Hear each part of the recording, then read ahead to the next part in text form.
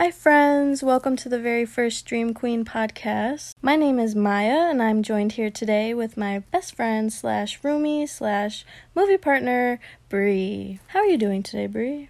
I'm doing pretty good. I'm super excited for today's podcast. Yeah, me too. Let's get into it. So this episode of the Stream Queen podcast, Bree and I will be discussing our top 5 favorite movie series to watch together. At number 5 is Pirates of the Caribbean. This series has 5 movies in it. Honestly, there's not really a lot I have to say about this one. Besides the fact that there's a lot of them and they're all fantastic in their own ways. You know, Captain Jack Sparrow. We love a fan favorite. What do you think? What do you think about this one? I love all of them, honestly. I think this series has such a diverse group of people in it, and it ranges from different age groups that like it. Like, I know my parents loved it. I always grew up watching it with them. As well as now, as I've gotten older, I can appreciate it a lot more with the little hidden jokes. But yeah, they're really good. I love all of them. Agreed. You can watch Pirates of the Caribbean on Disney+. At number 4 is Fear Street. This is a trilogy, meaning there are 3 movies in this series. Now, this series definitely fooled me. I was convinced that the movies were going to be like Goosebumps or something like that because of the cast. You know, they're all a bit younger, so... But no, there's actually some scary stuff, and the plot line was very interesting to follow. There's a lot happening, and... For sure. I think all 3 movies are broken down into different timelines, but they all correlate, and I thought that was really cool, as well as Netflix put these out at, like, the perfect timing around Halloween, so it was something spooky to watch. Yeah, it's interesting to see how the plot, like, progresses, and the backstory, and it's kind of all over the place timeline-wise, but other than that, it's a good one. You can watch the Fear Street movies on Netflix.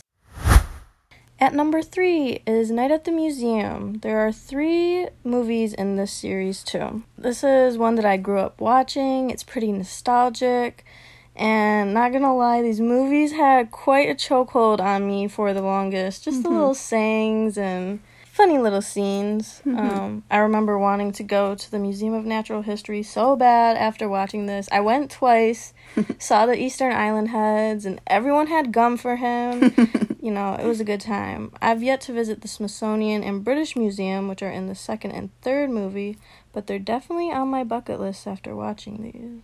For sure. I think having such great culture in these movies and showing, like, the history and just the diversity as well, I think it really depicted great cultural movies for us at a young age, and... For sure. I don't know. I think they're great movies, and there's such great, like, comic relief in them, as well as they're so action-filled, but yeah. Yeah, and even though they're deemed as, like, a kid's movie, like, it's definitely... Yeah. It has its moments. You can watch the Night at the Museum movies on Disney+. At number 2 are the Hunger Games movies. There are 4 movies in the series. We are currently rewatching this one right now. It's amazing. I love it. I love everything about the movies, down to the plot, the casting, the costuming and makeup, special effects, everything. There's another one coming out in November at the end of this year. But that'll be exciting to see what it turns into. Yeah. I think this movie definitely had a chokehold on us when we were younger. The books as well. I definitely remember growing up with these movies, it almost feels like, and being able to watch them now. It's great to understand things a lot more clearly, as well as I love Jennifer Lawrence. Yes. And I feel like just watching the first one the other day, like, I've seen these movies so many times, and it's like there's something new to see every single time. Every time. You can watch The Hunger Games on Peacock. Number 1 is Harry Potter. There are 8 movies in this series. I know there's some controversy surrounding the Harry Potter franchise because of you-know-who. And I'm not talking about Voldemort, if you know what I'm saying. But it's so hard to not love these series. I grew up watching Harry Potter all of my life, and same with Hunger Games. There's always something new to find watching these movies.